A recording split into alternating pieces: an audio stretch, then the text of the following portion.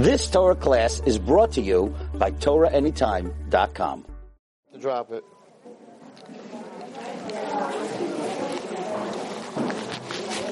All right. Thank you, everybody, for coming. Say hello to L.A., Cleveland, Miami, California, Lakewood, Muncie. Where else? Where did we forget? Anything else? Anywhere else? And all over the world. Kansas. I don't know if Kansas is still on. I think so. Okay, so Baruch Hashem, I'm sure that everybody had an amazing point. First of all, I want to make two announcements. Number one, next Wednesday night, there's no shir. Calm down. But there is a shir. The shir will take place in Shulamit at 8 o'clock because Rabbi Olavsky's coming, and I'm speaking together with him. So Wednesday night, we're trying to raise money for Yitzchak to pay the Rabbeim for Pesach. A little bit of the money is going to go to Arnava also. So it's $18.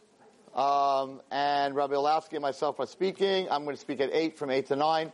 He's going to speak from 9 to 10. So it should be very enjoyable. It's not going to be in Arnava. It's going to be in Shulamis. There's about 800 seats. But it's going to be separate seating, but there are also going to be men invited. So there's not going to be that many seats. Usually it's always all girls, but it's not 800 seats for girls. So my advice is there's going to be someone walking in with tickets probably around 10:30. If you want to buy the $18 tickets, he also has $36 tickets. It's a nadava. It's a you can use Meister money for this. It's a nadava for Pesach to help pay the Rabbeim, pay the teachers. So it's Shulamis. He's going to have papers and flyers, the exact address. It's right off Avenue M and whatever. He's 15th, somewhere around there. 13th, 14th, 13th. Okay, so next week, Rabbi Freeman's not going to speak, and I'm not going to be here, but I'm going to be there. So the shir is at 8 o'clock, Mirza Hashem, in Shulamis. So you're all invited, and it's $18. And then they have better tickets that are even closer up front. Rabbi Olavsky, I love listening to him. He's absolutely hilarious. He gets his point across also, but he's very funny. So I'm serious. He's funny. It should work out. Mitzvah Hashem. Maybe Wednesday night I'll be funny. He'll be serious. We'll see. All right. So this is what? That's for the live. This is for live. Hello to everybody live. There are people that are watching live? Yeah? Okay. 23 people. Hi, 23 people watching live. Okay. So those who are watching live in Mitzvah Hashem, next week, get to your internet, if Chas V'Shalom you have it, at 8 o'clock. We'll be on at 8 o'clock, Rabbi Wallerstein and Rabbi Olavsky. What? I guess so. I don't know. What? I don't know yet. We'll see. We'll have to find out. Okay, so we'll be on live in Mitzvah Hashem also. I don't know if or Yitzchak will want it on live. I think we'll be on live. You show up at 8 o'clock, whoever's watching on live, and you'll see if we're on. I hope that we'll be on. I'll push that we should be on. Okay, so let's talk about a little bit about Purim. We spoke last week, and the connection of Purim and Pesach. And what are we supposed to do now these next 3 weeks, 4 weeks before Pesach? What's our job to do? What do we need to do besides clean the house or pack our bags to the hotel, whatever we're doing this year? What are we supposed to be doing? So we're going to talk about that. We're going to connect it to, we know that Pesach and Purim are connected because if there's an Adar Sheni, so we know that Purim comes out in Adar Sheni, not in Adar Rishon, because the two Geulas of Adar, of Purim, and of Pesach have to be in the months next to each other. So if we put it in Adar Rishon, then Adar Sheni would get in between. So we know that the Geula that happened on Purim and the Geula that happened on Pesach are very connected to each other, and tonight we're going to try, Mitzvah Hashem, in the next 45 minutes, we're going to try to connect the two. So let's go back a little bit to last week's shir. So last week's shir we talked about Purim, and we talked about that whole story with the governor. So I'm just going to go over it really fast, the story with the governor. So there was a governor, and he had a wife, and his wife did something very wrong, and what was happening? And so the governor ended up prosecuting his wife, and he was actually the prosecutor. Now, when there's a death verdict, so the governor has to sign the death warrant. As we know, that on the Jewish guy that was killed, Grossman, so the governor signed the death warrant. I guess it's the governor of Florida. So this governor ended up signing the death warrant, which we spoke about last week. He ended up signing the death warrant on his own wife. And we told this emotional story. Some of the girls were crying last week. I was almost crying when I said it last week. Oops, keep the shten there one piece. So we told this emotional story where the woman, his wife, was supposed to be executed at 6 o'clock, and it was lethal injection, which is a shot of poison. And we know that, from the Grossman story. I don't know if you read the article by the Lubavitcher guy that was in there. It's very amazing. You should read it. How the last minute this Grossman screamed out Shema Yisrael Hashem Elokeinu Hashem Echad. He also screamed out Ahavas Yisrael, came out of nowhere, and he died. That's how he died, with those last words. So there's a room. The room that the person's being executed is like a glass, soundproof room, and there's a bed, a table, like in an operating room. There's a table, and the person is strapped down on the table, and their arm is out, and then they have the intravenous, and then they take the shot, and they put the shot into the intravenous, which the shot has the lethal poison, and within a minute the person shakes for a minute, and the person dies. So in the room to watch that the person died and that they didn't pull off some shenanigan and the person escaped. So in the glass room there's a policeman that's standing at the top of the bed, and outside the glass room watching is the press, the people. And by Grossman, he murdered their daughter, so they wanted to watch him die, whatever. So they were there. This Lubavitcher guy was there. But in our story, the governor was there, because the governor was the one who prosecuted his wife, and there was two people from the press. So they get into this room, the room next to the glass room at 5:30, and the guys from the press are walking over to the governor like, "Governor, you're the governor. It's your wife. I mean, you can pardon her. Like, why don't you pardon her?" And he's like, "No, there's no discussion here. I'm not discussing with anyone. She's dying. I'm executing her." So I told you last week, it's 5:45, it's 5:50. He turns off his cell phone because everybody's emailing the governor like, she still has 10 minutes, pardon her, and of course he doesn't want to hear it. So he decides he's not pardoning her. Forget it, that's it.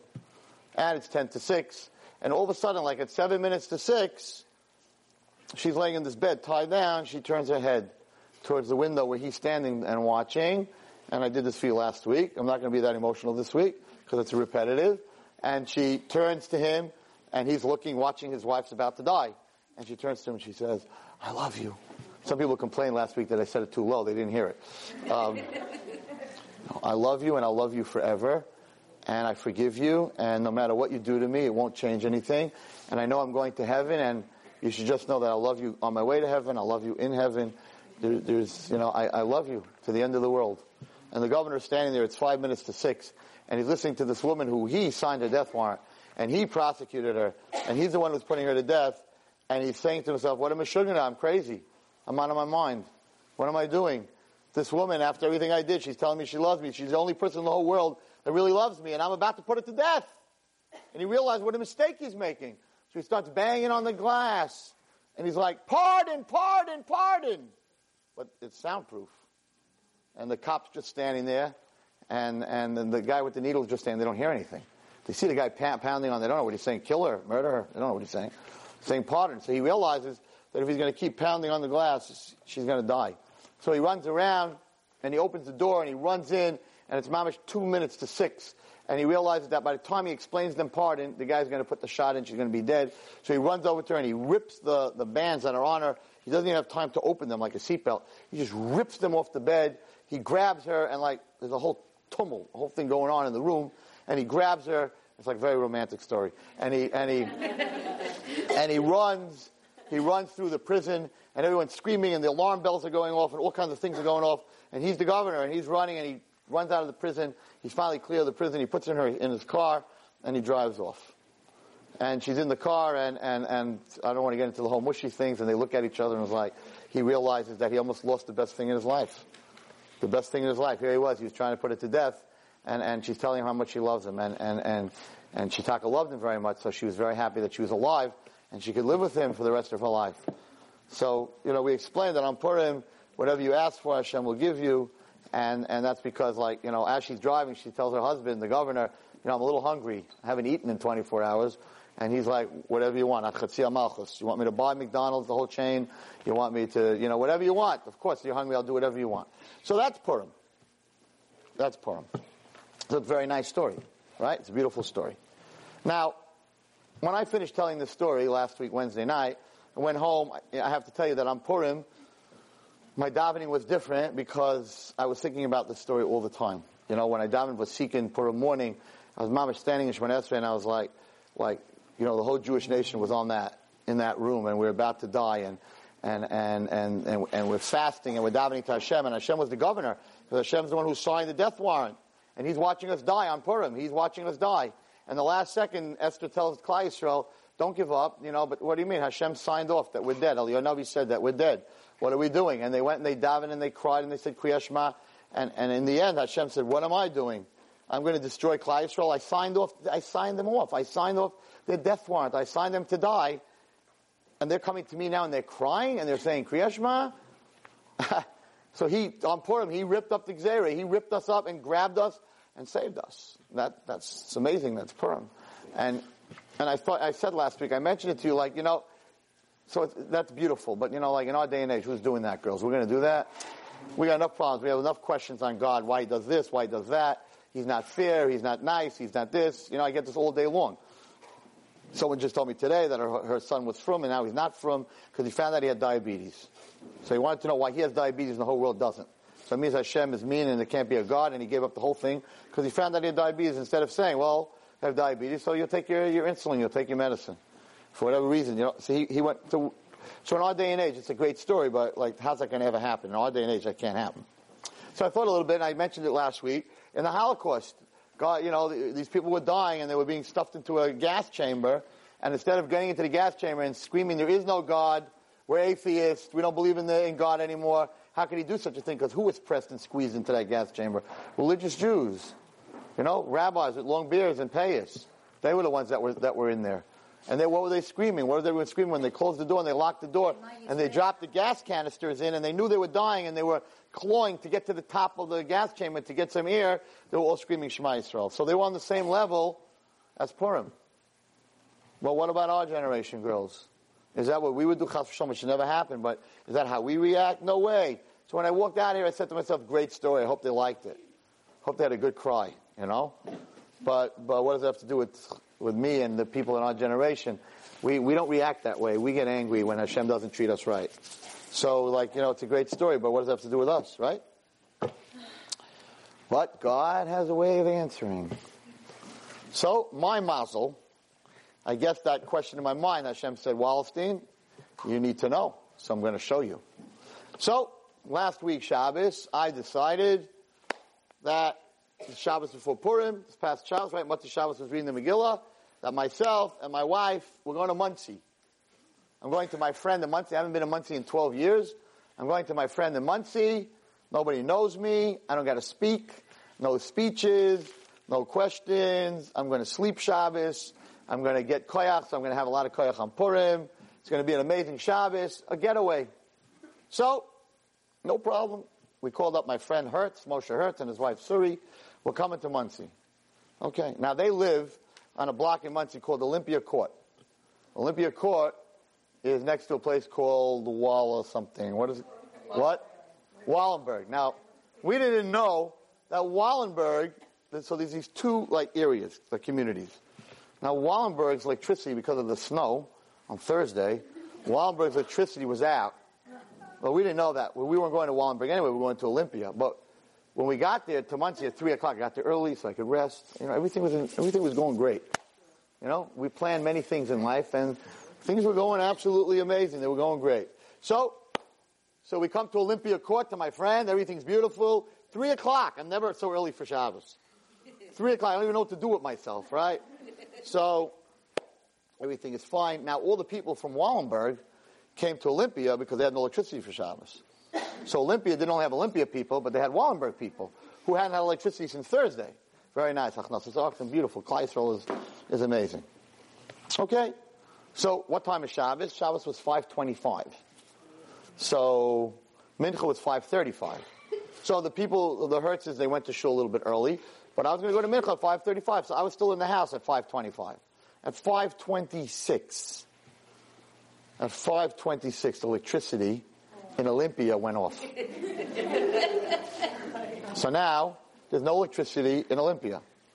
Now, the crock pots are done. The fridge is done. And there's no electricity. So, I didn't make Shabbos yet. My wife already lit, but the wife, Mrs. Hertz, didn't light yet. So we had a couple of minutes to put out tea lights because who knows when the electricity is going to come back on. Now, we're not used to this in Brooklyn, right, at all. So we put tea lights downstairs. You're running, but Shabbos is ticking, and we didn't think of that's going to last a long time, so we didn't take the cholent out of the crock pot and put it into another pot and put that on the blech, because the blech was gas, which we could have used. Anyway, to make a long story short, I didn't want to miss mincha, so I had to leave within 5 minutes, and I come to shul, and the shul is pitch dark. But it's not dark yet because the sun is just setting. But what's on in the shul, these emergency, those exit lights, those two lights over the exit, so they work by battery. If there's a fire, they work by battery. So we're in this huge shul, right, in Olympia, and the only light that's in the shul are those lights. And they only last for 1 hour. Okay. I'm saying to myself, this is total panic. God, I try to get away. Now, first of all, it's freezing. It was right after that snowstorm. Wow. Freezing in Muncie. It's like 28 degrees. No heat. All the no electricity, no heat. Because they have baseboard heating. And it's run by electricity. So no electricity, no heat. Okay. I never had this in my life. Because even if you have a blackout, you have flashlights, but everybody was in shul already. So there were no flashlights, there were no candles, there were just these 1 hour lights. Anyway, so we come to shul and I'm thinking to myself, we got to daven really fast because the minute those tea lights go out, you're not going to see your food. And if you don't see your food, you don't taste your food. You know that? If you're a blind, no, it's not funny. It says that in the Gemara, it says a blind person, besides being blind, never gets full because you don't taste your food if you can't see your food. We don't even understand that. We're able to see, girls. It's such an unbelievable thing. I, this Shabbos, realized what it's like to live in pure darkness, which is the most scary thing in the world. Especially if you're in somebody else's house and you don't know where the bathroom is. It's one thing if the lights are out in your house and you know your way around, but when you're in someone else's house in the basement, you're like, I'm not going to fall down the stairs or somewhere, So it's pretty scary, but we don't understand that. But this Shabbos I got to anyway. So I'm in shul and I'm thinking that they better daven really fast because if they don't daven really fast, by the time we get home, the lights are going to be out. We're not going to be able to make kiddush, whatever it is. So I come to shul, they daven mincha, nice and slow. There's a little bit of a buzz, no electricity. Everyone's trying to figure out, but it's so pitch dark because the lights on the poles in the street are also out. It's a total blackout. Total blackout. So we're in shul, and all of a sudden you realize, everybody in this room, you realize that there's a light that's on a whole day that we take for granted, and that's the sun. And as the sun is setting, and we're finishing mincha, the shul is getting darker and darker. And you're like, oh my gosh, it's about to get pitch dark in here. So it got pitch dark, except in the shul they had these 4 lights that were still on. And we come to Ma'ariv, and they're davening slowly, and I'm like, what are these people thinking? Now, before the lights went out, this is the Shabbos before Purim. This is like the happiest Shabbos of the year. Everybody's psyched. Motzei Shabbos is going to read the Megillah. So, you got all your food up, and there are a lot of visitors and a lot of people from Nebuch who came from the other place to come here and ended up in the same darkness. Didn't help them at all. So they come to L'Chadaidi, and there's like one guy gets up and he starts telling the Chazan, no, hurry up. We got to move. We're in a rush over here. So he's singing L'Chadaidi like nothing ever happened. And the whole shul is singing L'Chadaidi like nothing ever happened. And I'm like, this is not going to work out.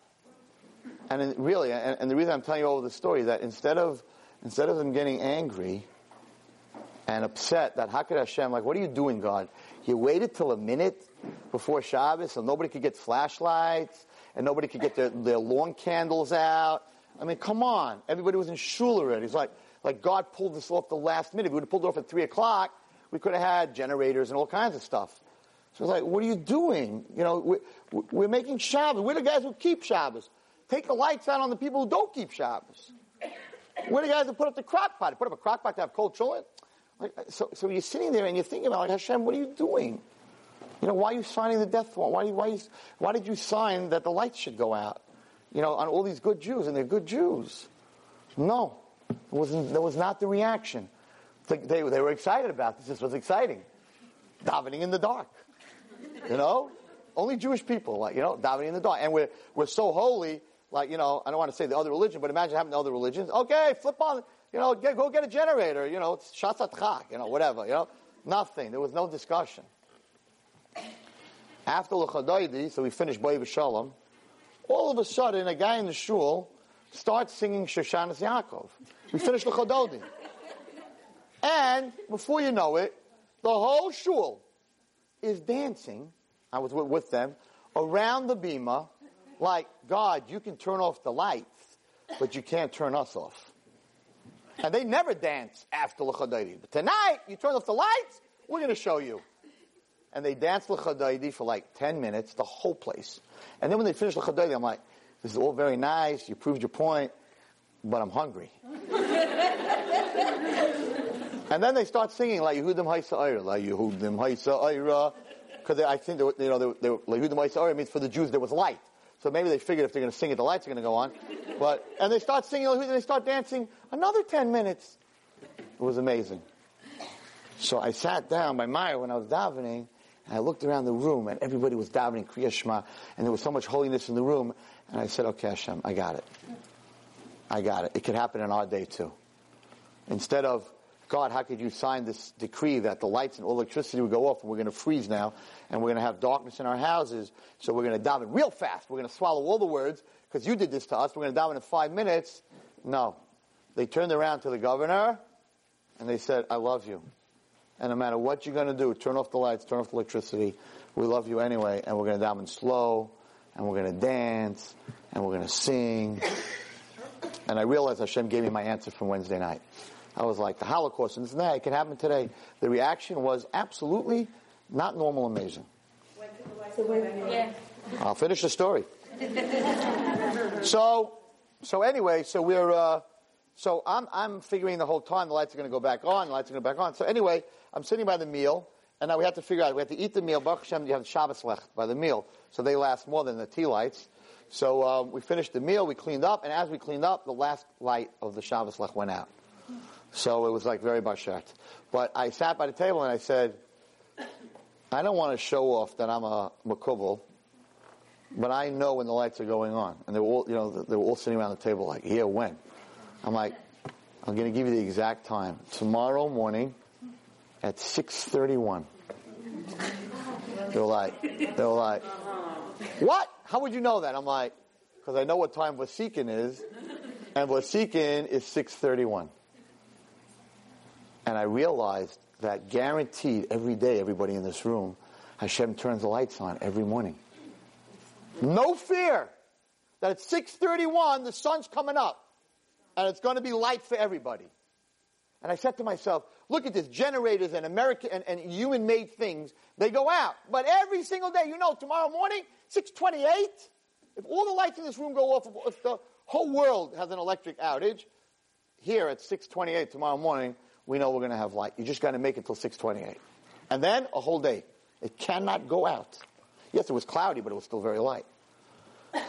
Not only that, but Hashem did another miracle for us. And this was really interesting. Last Friday night was the 13th. So it was pretty much a full moon. Not only was it a full moon, but Muncie is full of snow. So the reflection of the moon on the snow, it was lighter outside. It was lighter outside than it was inside the house. So we opened up the window shades of the dark house to let in the light of the moon that was reflecting off the snow. This is stuff you just don't get every day. So the moon, which nobody gives any attention to, we never look up at the moon. That night, Mamish gave light. There were people outside. Everybody was talking outside. Everyone went outside their house because outside it was light. Inside it was dark. Outside it was light. So Kosh Baruch Hu has, when it says in Bereshis that he created 2 luminaries, we just learned that he created 2 luminaries. No, he really created 2 luminaries. He created 2 luminaries that light up the world, and we just take it for granted. So Shabbos by day, the lights were not on, and it was really cold. And all of a sudden I really appreciated what a blanket means, because there was no heat. It was about 55 degrees or 54 degrees in the house, but you put on enough blankets, it keeps you warm. A blanket also has no meaning. You kick it off, you throw it on. It has no meaning to you. But when it's cold in the house, it has a very big meaning. So all of a sudden everything started to have a meaning. It was like, no hot water for the coffee.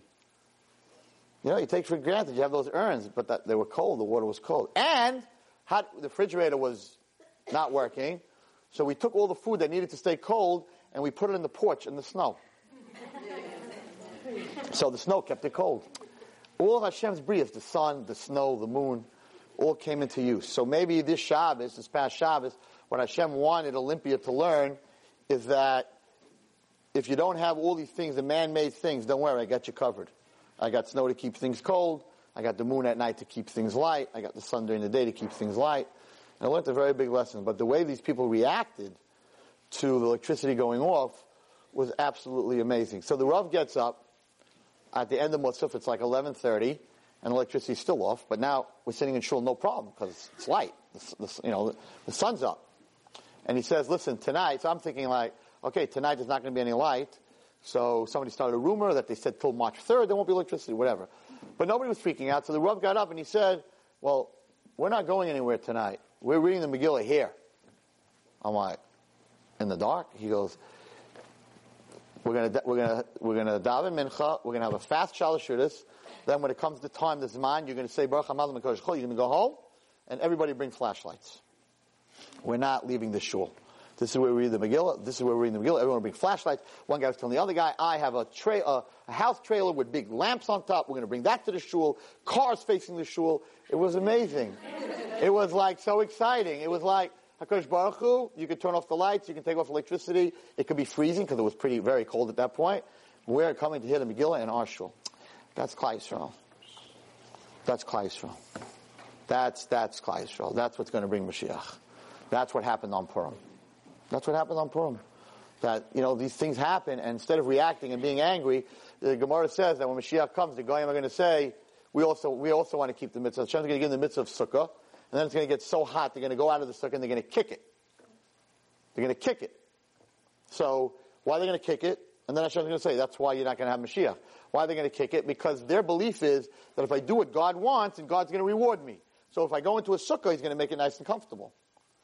So when they walk out, they're going to say, what kind of God is this? He tells us to go into Sukkah, and then He makes it 140 degrees, so they're going to kick it. And therefore, they don't deserve Mashiach. We, on the other hand, it gets hot, it gets hot. We don't kick the mitzvah. They didn't get angry in shul, just the opposite. They were makabel with simcha and be'ava. So we see that today, in a person's life, you need to do the same thing. We need to learn from this, that sometimes the lights go out in your life. Electricity goes out. Things are not exactly what you expected them to be. Things are not exactly what you wanted. So you have two ways to react. You could say, Hashem, how could you do this to me? I'm doing everything right, or I'm trying, and you do this to me, and kick Him. Or you could turn around like that and say, God, you can kick me, push me, throw me around, do whatever you want. I'm still going to love you. It don't make a difference. Turn off the lights, turn on the lights, make it cold, make it hard. Don't make a difference. I love you anyway. And if a person has the koyach to do that, then whatever they need, Hashem will help them. Hashem's just looking to see what reaction that person is going to have. No, it's fine, it's good, I'm fine. Hashem just wants to see what kind of reaction is that person going to have, and I think that's something that we all need to learn very much. So, I want to end with this thought. It's a beautiful story. I know it took a lot of time, but we learned so much from it. On the same subject matter of having a hard time, so a lady came to talk to me this week, and she's having a very tough life. And she's not having an easy marriage. So I asked her if she's coming to me for divorce. Is she coming to me that you want to help me with a divorce? And she said, no, I'm not. I have a lot of children. I'm not interested in getting divorced. But I don't have simchas hachayim. I don't get along with my husband. We don't even talk to each other. I don't have happiness in my life. So Wallace, you need to help me find happiness in my life. So I said the following story. I told her the following story. It's a true story. So I hate roller coasters. I have a problem since I'm a kid with heights. I go up high, I look down, I get very dizzy. So I don't go on roller coasters. What for? I don't enjoy them. Well, one of my trips with my kids, my class, my yeshiva, whatever, Adventureland, whatever it was, they're like, Rebbe the chicken, Rebbe can't go on a roller coaster, Rebbe, you're yellow. Come on, you wimp, get on the roller coaster with us. I'm like, no, I don't like roller coasters, So why should I do something I don't like? And anyway, of course, I had to be a little macho. So, okay, I'm going. One of the biggest mistakes in my life.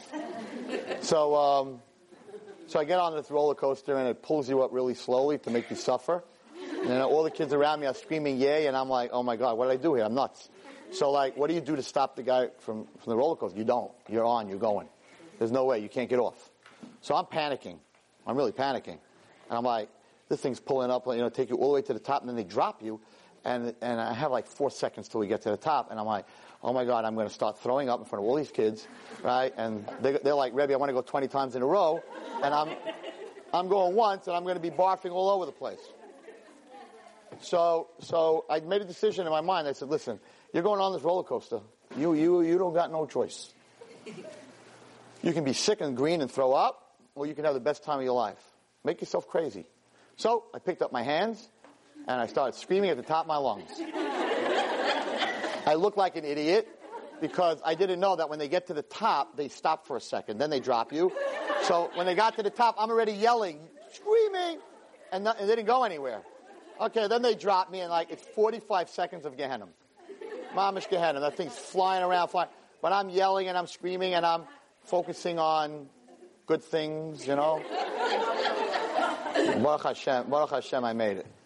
45 seconds, I made it. I have to tell you, I had a pretty good time. I never yelled that loud in my whole life. And I got off the roller coaster, and I wasn't nauseous or dizzy. So they're like, you see, Rebbe, you could do it. I'm like, I did it. I'm not doing it again. I got to go help those kids over there on the merry-go-round. So I told this lady, I said, listen, you're on what we call, it sounds like very, you're on the roller coaster of life. We're not allowed to take our life, chas v'shalom, so you can't get off the roller coaster. So you're on the roller coaster already. Now it's a tough. You're on a tough ride. It's a tough ride. The husband, the whole situation is a very tough ride. But you're on this ride, and you don't have a choice. It's the ride that was given to you. So you have a choice. You can get real dizzy and nauseous and sick, or you can have a good time. Now it doesn't mean drinking and drugging. It means start focusing. I said to her, you have children, you have grandchildren, you have a job, whatever it is. Start to focus on the good things during the ride, and you'll have simchas hachayim. Learn to focus on the good stuff that you have in your life. Focus on that the sun comes up in the morning. You don't have to worry about a blackout. I mean, I found this Shabbos that there's so many good things that we don't even know about. There's snow to put things in to keep it cold. There's a sun that gives you sunlight during the day. You know what I'm saying? And there's people. I got to tell you something very interesting. At the beginning of davening, it was like 54 degrees in shul. But the shul filled up. By the end of davening, now there was no heat. By the end of davening, it was like 64 degrees. A lot of people together give off heat. It's interesting. So even just being in the room together brought the degrees up 10 degrees. Just interesting things that you just, you're alone. When you're alone, it's very cold. When there's other people and there's davening, and the whole ruach was one of the warmest Shabbos davenings I ever went to, and it was in the bitter cold. So yeah, we're all on roller coaster rides, and sometimes we're very scared of heights, and we're very scared of our life. We're very scared of what we're going through, and how do you make it? And the answer is you can't get off the roller coaster, but you can scream and yell and have a good time, and focus on the good things. And everybody has good things. In Hametz Hashem in 2 weeks, Wednesday night, we're going to have a very interesting shir here. I'm going to be here, but I'm going to be speaking together with a guy whose name is Lavi, Lamed Beis Yud. And I spoke about Wednesday. That's Rabbi Groner, by the way, in the back. Rabbi Groner runs, or Yitzchak, he's the man. He has spoken here a few times. You will always look up to him. Guaranteed. I look up to him. Everybody that has anything to do with him looks up to him. At 6'4", you're going to look up to him. But this, Hametz Hashem, he's going to be here in 2 weeks, Wednesday night. Nobody here should miss this. He's blind. And he used to be able to see, and he lost his vision. And he's going to talk to you how he still has simchas hachayim. I've heard him speak. It's amazing. And I want him to come before Pesach. So Hametz Hashem, not next Wednesday. Next Wednesday we're going to have in Shulam. It's sold out. Rabbi Olowski, Rabbi Wallerstein, Hametz Hashem. But it's okay. So it's fine. But the Wednesday after Mitzvah, he'll be here. You should not miss that shir. I'll be here together with him. I heard him speak. It's not normal. And this might sound like funny, but it's not funny. I've never heard someone shed light on life more than this blind person. He's amazing. And he needs a shidduch. But he's absolutely amazing, and he's going to come Hametz Hashem in 2 weeks. So I want to end off. So anyway, so I want to end off just with a thought about Pesach. So what are we supposed to be doing now for the next 3 weeks? Just very short, and then I'll let you go. Rabbi Groni, you want to speak? You want to say something? No? Okay. So, the following. Pesach, just very fast, we'll talk more about this Mitzvah by my share next week. Pesach is the birth of the Jewish nation. We were not a nation till we came out of Mitzrayim. We became Am Yisrael in Mitzrayim. We were born as a nation. We went into Mitzrayim as 70 individuals. We came out of Mitzrayim as one nation. So the birth of the nation of Klal Yisrael is at the Seder. We create a baby at the Seder. It's a long shir. I hope to talk about it next week, definitely the following week together with him. But there are bones in a baby. That's the matzah. There is blood in a human. That's the wine. And we're going to build at the Seder. We're going to build a child. That child is called Am Yisrael. But what happened was, if you read the Torah, it says that Klal Yisrael went out of Mitzrayim, and it uses a very weird word, bechipazon. Chipazon is an urgency. So what really happened was, we were supposed to go to Mitzrayim, and then leave Mitzrayim as a nation, but we fell in Mitzrayim to the 49th level of Tumah. And Hashem knew that if we remain in Mitzrayim for another day, we're going to hit the 50th and we'll never get out. Which means, for women who give birth know what I'm talking about, which means that when a woman's in labor, so they watch the baby to make sure the baby's not under stress. If the baby gets under stress, immediately they wheel the mother into an operating room, and you should never know from it because it's pretty painful. Not that I ever had one, but I heard about it. They do a cesarean, which is an operation. What happened in Mitzrayim was Hashem had to do a cesarean because we were supposed to be born, but He saw that we were under crazy pressure, and that if we hit the 50th level, we'll die. We'll never come out of Mitzrayim. So this baby that was supposed to be born Pesach night, right, naturally, was in grave danger. So B'chipazon, Hashem made a decision now. Makas B'choris at 12 o'clock. The next day we're out of here. Because if I don't get them out of here now, they're never going to make it. Now what's the difference? I'll give you a little, not to scare anyone. Well, what's the difference between a birthing room and where you have a cesarean? A cesarean is done in an operating room. Now, some of you have children, some of you are single, so you've never been in a birthing room. You go into a birthing room. I remember I brought my wife into the birthing room. That's where you give birth naturally, right? You're like, I don't know. The girl looks at it and says, I don't know, everyone says that it's painful to give birth. The birthing room, you have this couch and a beautiful bed, with that grace of television, you know? Nothing scary in the room. No forceps, no stirrups, no nothing. It looks like your living room. You walk in there, you're like, oh, this is nothing. It's going to be easy. But if chas v'shalom, you have to have a cesarean. So I went in with my wife, and, they give you the gloves and everything, and you have to wear a mask, and you have to wear the gloves, and you have to wear the suit, and you have to wear the green stuff on your shoes. You don't have to wear that in a birthing room. You don't have to wear any of that in a birthing room. But in the operating room, and it's all steel. Steel, the bed is steel, the pans are steel, the machines are steel, the place smells, it's sterile, it smells from alcohol, it's downright scary. It's like where they created Frankenstein, it looks like, right? It's like, you're scared, it's like a laboratory, right? You look at that room, you're like, I'm not having this kid, right? But, they don't show you that room. That room is only if it's an emergency, right? So Rav Shimshon Pincus says something unbelievable. He says, the way we were supposed to be born in Klal Yisrael was birthing, go through Mitzrayim and be born as a nation. But all of a sudden we went down to the 49th level. Hashem said, b'chipozon, I got to do a cesarean. A cesarean needs an operating room. An operating room has to be crazy sterile. For if there's a germ in that operating room when that baby is born, it'll kill the child, it'll kill the mother. So that room has to be scrubbed down, sterile, stainless steel, gloves, mask, hat, pants, jacket, the whole thing. Everybody in that room, it looks like it's a surgery. It looks like an open heart surgery.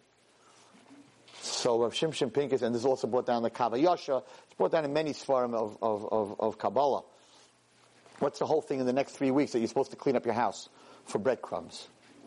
breadcrumbs, God's not scared of breadcrumbs. You get married, you have to wash.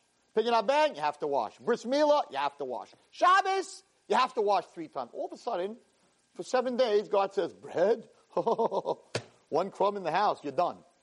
He got scared of bread. What's the bread problem? So, all Kabbalah and all the Chazal tell us that the bread is a representation, Sa'ar Shabi'isa, of the Satan, of Averis. So God gave us something in the physical world to clean, and it parallels in the spiritual world with our Averis.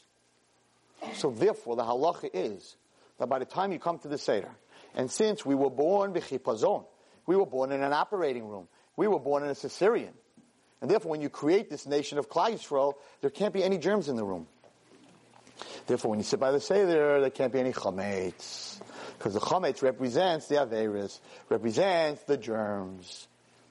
But if you're going to sit at the table and make jokes and come to the table with Averis, you miss the whole thing. That you vacuum the bread. Of course, it's a mitzvah. It's a mitzvah in the Torah. But that you vacuum the bread, you miss the whole thing. The Rebbes, the Hasidim, the Rebbes used to spend B'dikas Chametz. They used to spend the whole night. It took them 10 hours to do 2 rooms. Because they went into every corner, and every corner was another corner of their heart, of their soul. And they said the biggest B'dikas Chametz is the Baidik, is to check in your heart, to make sure there's no Chametz in your heart. And therefore, for the next 4 weeks, it's not only just cleaning our houses, but it's cleaning ourselves. Because it's the birth of Klal Yisrael. Now the governor goes home, and he takes his wife, who told him she loves him till the end of the world. And he says, how can the two of us, we love each other so much, how can the two of us create something that's from both of us, that connects both of us? Because a man and a woman, it's a nice saying to say they're one, but we're not one. We're 2 different people. You can get divorced. Chas v'shalom. If you get divorced, if you're one, how do you get divorced? You cut him in half? So it's a very nice saying that, it's your missing part, it's your missing half, all that stuff. But the truth is, you're not really one. Because if you can get divorced, it means you're not one. How does a man and a woman become really one? By having a child. A child you cannot divorce. Because the child is made from the mother and father. You could say, I don't want you and I don't like you, but he's always your child. You can't divorce a child. So the way a woman and a man become one is through having a child. And we're going to talk about it in Kabbalah. That's why Hashem went after, he killed the Bechayrim, because the first consummation of the Mitzrayim and their Avodah Zarah is the firstborn. Who puts the man and woman together, the first child? The first child is where they become one. Because there's a child that's made out of both of them. So Hashem specifically killed the Bechayrim. Because the Bechayrim were the consummation of the Mitzrayim and their Avodah Zarah. And he specifically saved our Bechayrim because our children are the consummation of us and Hashem. There are 3 partners in a child. A woman, a man, and God. So every child, every person in this room, right, is the consummation of his mother, father, and Hashem. That's each one of us. So that consummation happens by Yetzias Mitzrayim. That consummation happens on Pesach night, and that's why we want the children to ask, and the children ask Manishtana. And there are 4 types of children, a Tam and a Chacham and a Rosh. It's all about the children. V'yigadet levincha. Why does God to levincha? I'll go learn, like every night. I'll go learn. I'll open up. I'll learn Sfarim on the Seder. No, we got it to levincha. It's all about the children. Because we became a nation. The consummation is through our children, was the consummation. So this governor goes home with his wife, and he says, oh my goodness, I was about to kill you. And you told me how much you love me, and I had that moment of love. And how are we going to consummate this love between the 2 of us? How are we going to create a being that's the consummation of the 2 of us? And they decide to have a child. And that child is the consummation of the governor and the governor, whatever you want to call her, the wife of the governor. So Purim is that moment where Hashem saw how much we loved him, how we danced around the bima when the lights were off and it was 50 degrees. And we said, we're going to dance longer than we ever did. That was Purim. Now we got to come and we got to bring a child to the world. That's Pesach. We got to bring Klal Yisrael to the world. And how do we bring Klal Yisrael to the world? The first thing we need to do is clean the operating room and make sure that there's no germs. We need to go inside ourselves in the next 3-4 weeks, clean ourselves and change ourselves.